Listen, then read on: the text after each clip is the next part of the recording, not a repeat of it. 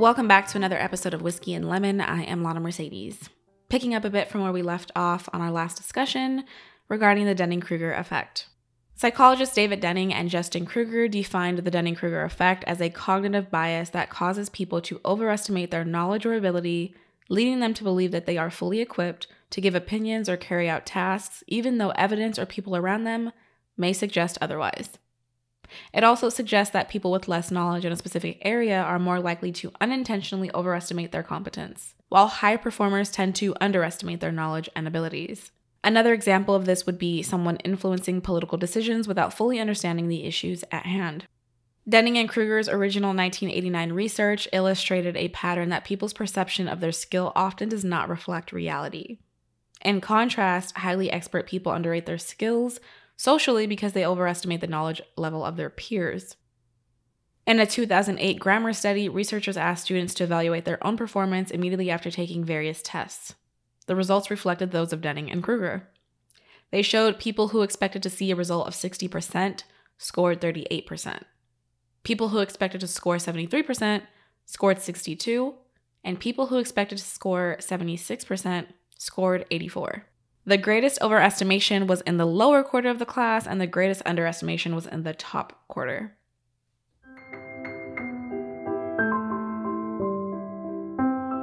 Though some say this theory is overused and that chance plays a role, others say it's popular because people like patterns to make sense of occurrences.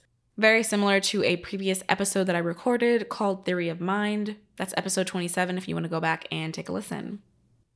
Psychologists have been studying why people sometimes overestimate or underestimate their abilities. One reason could be that people are often ignorant of what they are ignorant about. The deal is that people don't know what they don't know. Another reason could be metacognition, awareness and understanding of one's thought processes. And in this case, people are often incapable of assessing their insight and perception because it comes second nature. It's how they've been used to assessing knowledge and ability their whole lives, relying on themselves to assess instead of an outside person or thing. People who consistently overestimate their abilities may be more likely to reject feedback, which can lead to continued underperformance. For example, if a partner in a relationship struggles with communication during a disagreement, but then accepts guidance from a therapist, they are more likely to communicate better when the next disagreement occurs. However, people who already believe they are knowledgeable enough may ignore feedback because they do not see the need for it. This prevents them from learning and progressing to their fullest potential. In a 2021 study, which I will link in the show notes, researchers used EEGs. It's a test that measures brainwaves, and they use this test to analyze the time it takes for a person to assess themselves as high or low performers. The results show that people use different thought and memory processes for either conclusion. In terms of business, this theory can lead to problems in the workplace, such as people with limited skills and knowledge being promoted, companies hiring people who appear confident but are not qualified for the position, and individuals experiencing difficulty responding constructively to feedback. It can also lead to the spread and promotion of false information. People who are unaware of their lack of knowledge are more likely to believe things that are not true, and they are also more likely to share those beliefs with others. Which brings me to politics. A 2013 study published in the Association of Psychological Science entitled Political Extremism is Supported by an Illusion of Understanding found that people who identify with political parties tend to overestimate their knowledge of social policies.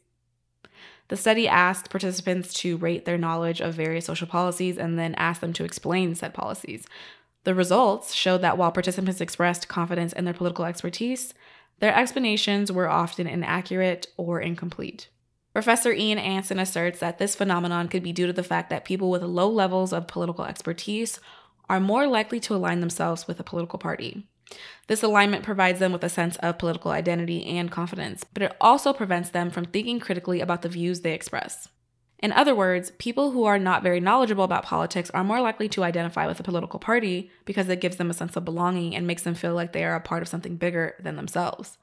However, this also means that they are less likely to question the views of their party and more likely to accept them without thinking critically about them. This can lead to people holding inaccurate or incomplete beliefs about social policies. It's important to be aware of this phenomenon so that we can be critical of our own political beliefs and the beliefs of others. We should not blindly accept the views of political parties, but should instead do our research and think critically about issues. People who are least able to distinguish between fake and real news are often the least aware of their failures and the most likely to believe and share false news.